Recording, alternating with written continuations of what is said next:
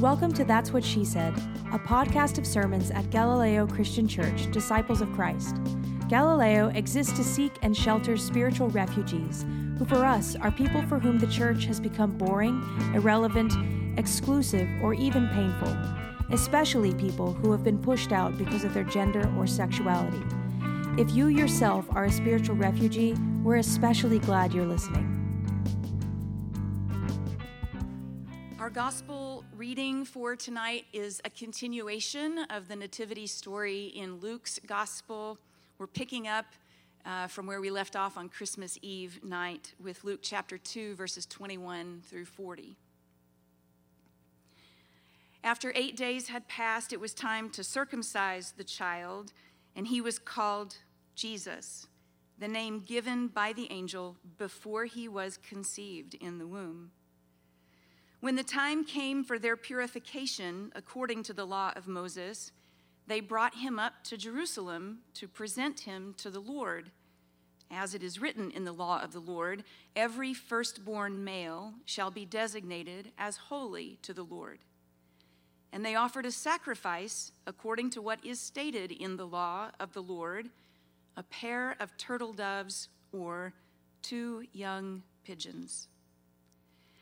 Now, there was a man in Jerusalem whose name was Simeon. This man was righteous and devout, looking forward to the consolation of Israel, and the Holy Spirit rested on him. It had been revealed to him by the Holy Spirit that he would not see death before he had seen the Lord's Messiah. Guided by the Spirit, Simeon came into the temple, and when the parents brought in the child Jesus to do for him what was customary under the law, Simeon took him in his arms and praised God, saying, "Master, now you are dismissing your servant in peace according to your word. For my eyes have seen your salvation, which you have prepared in the presence of all peoples, a light for revelation to the Gentiles and for glory to your people Israel." And the child's father and mother were amazed at what was being said about him. Then Simeon blessed them and said to his mother Mary, "This child is destined for the falling and the rising of many in Israel, and to be a sign that will be opposed, so that the inner thoughts of many will be revealed, and a sword will pierce your own soul too."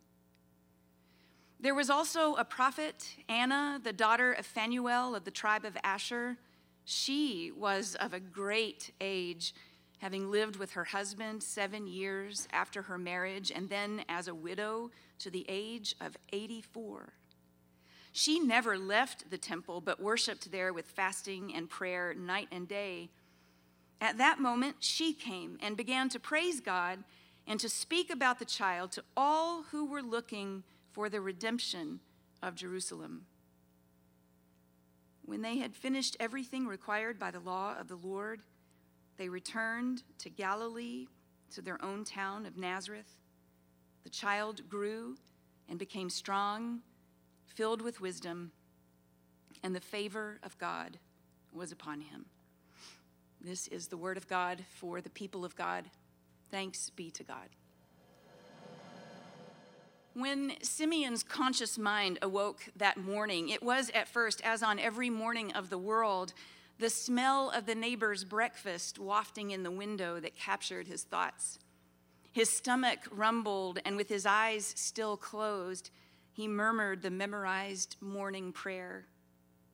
"I am thankful before you, living and enduring King, for you have mercifully restored my soul within me. Great is your faithfulness."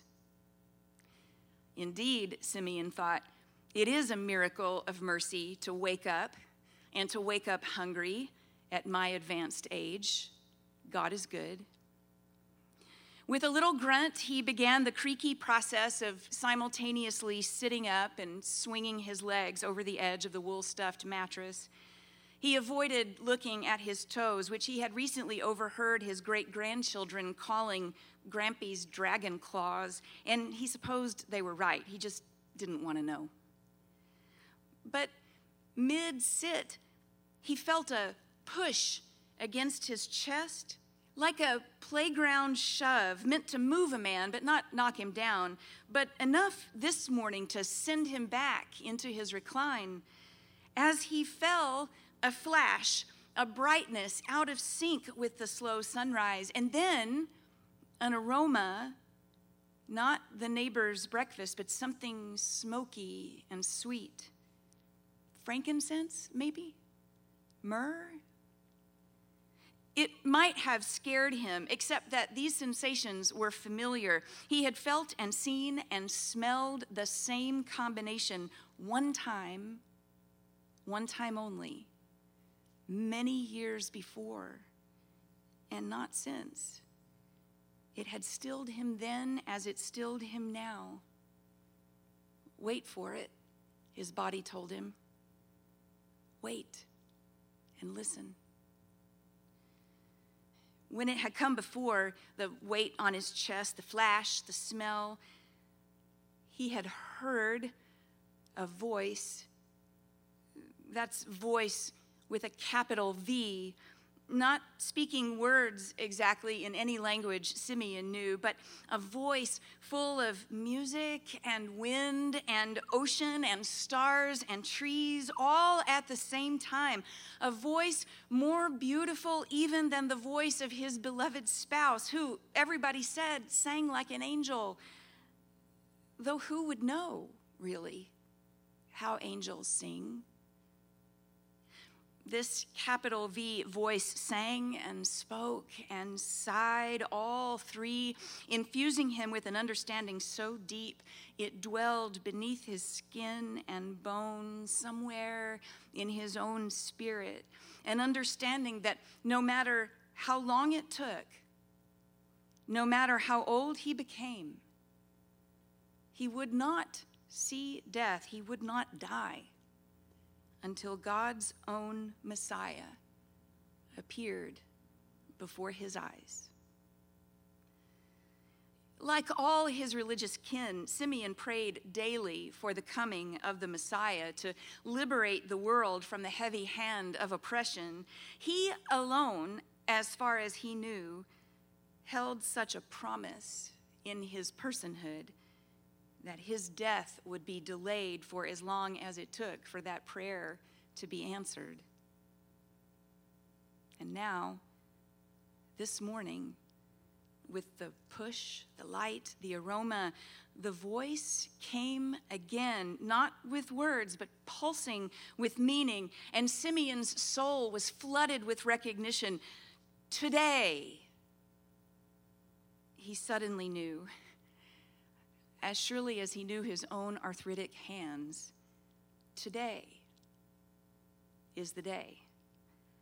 I will see the Lord's Messiah, and then, well, then the wait is over, and I will have seen the promise fulfilled, and today is the day of my death. Thanks be to God. He got his body all the way out of bed this time, and after a bit of fussing through, the changing of clothes, the finding of shoes, he shuffled as fast as his bones would shuffle out the door. He would be early for morning services at the temple, but then he was often early. What did he have to do other than show up and wait? He was not first inside the gates. He never was, because Anna never left. The blessed crone, the wise widow, the praying prophet who fasted her way through decades of devoted worship. She met Simeon with an uncharacteristic spring in her step this morning. "Did you hear it?" she crowed. "Do you know what I know?" Simeon laughed to see the old woman skipping. "Slow down, grandmother," he said. "We've waited this long. We can wait a little longer." Yes, I know. The Lord's Messiah is on the way. The redemption of Israel appears today. All that we have waited for all these years. The consolation of Israel. The redemption of Jerusalem. The wait is nearly over, grandmother, for both of us, for all of us. Thanks be to God.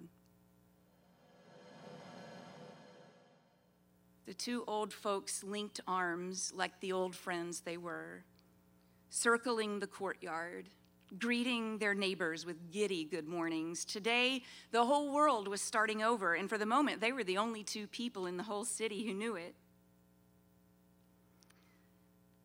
Waiting well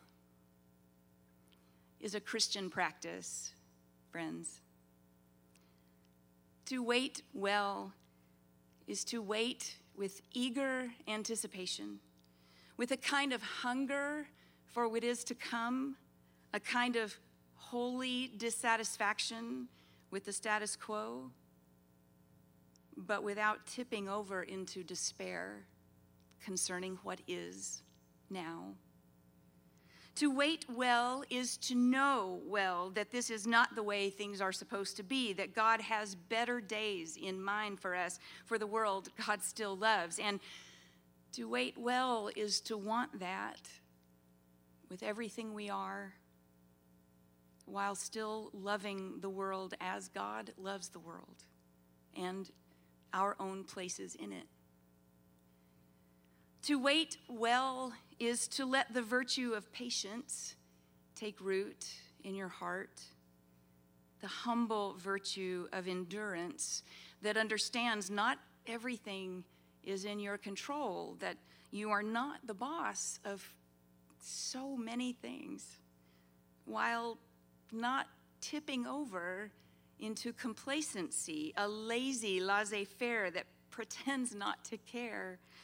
Patience as a discipline asks us to trust God for all that we need, to trust that God has already accounted for that, and to offer ourselves completely to the accomplishment of God's awaited future.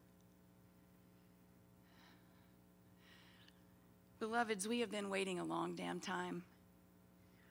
Through, 68 Sundays of Corona tide and a couple summer months of vaccinated relief and new waves of worry with new viral variations for fall and again for winter.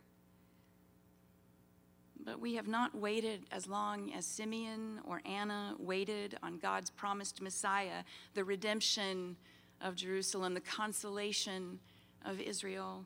We have not waited as long as the world has waited for God's promised salvation, the redemption and consolation of earth and sea, sky and space, and all who live in it. The table of our Lord asks us every week to take up this waiting task, to practice our waiting posture. We eat and drink this way to honor and remember Jesus, yes, until he comes. Until, that is, God decisively and finally interrupts history with the return of God's Messiah, the crucified and vindicated one in whose footsteps we follow. In a sense, the whole of our Christian lives is spent waiting. Learning to wait well, practicing our patience, first with ourselves, then with each other, with our neighbors, finally with our enemies, practicing our patience with God until he comes, Simeon said. Until he comes, Anna said. Until he comes, we say, with the whole church through the ages. At tonight's table, I invite you to say the words with me from your home. No one can hear you except the people who love you the most. I bet you know them by heart. These are words for remembering, and they are words for waiting. Thanks for listening to That's What She Said. This podcast is preached almost always by our lead evangelist, Reverend Dr. Katie Hayes. Galileo Church has 5 missional priorities. We do justice for LGBTQ+ people and those who love them. We do kindness to those in mental and emotional distress and celebrate neurodiversity. We do beauty for our God who is beautiful. We do real relationship, no bullshit, ever. And we do whatever it takes to share this good news with the world God still loves. To support the production of this podcast and the ongoing missional priorities of this church, go to galileochurch.org and click on Conspire with Us. You'll have options to use your Venmo or PayPal, or use your credit card or bank account. Any amount helps, and if you're kind enough to share your contact information with us, we'll continually send you thanks. Peace.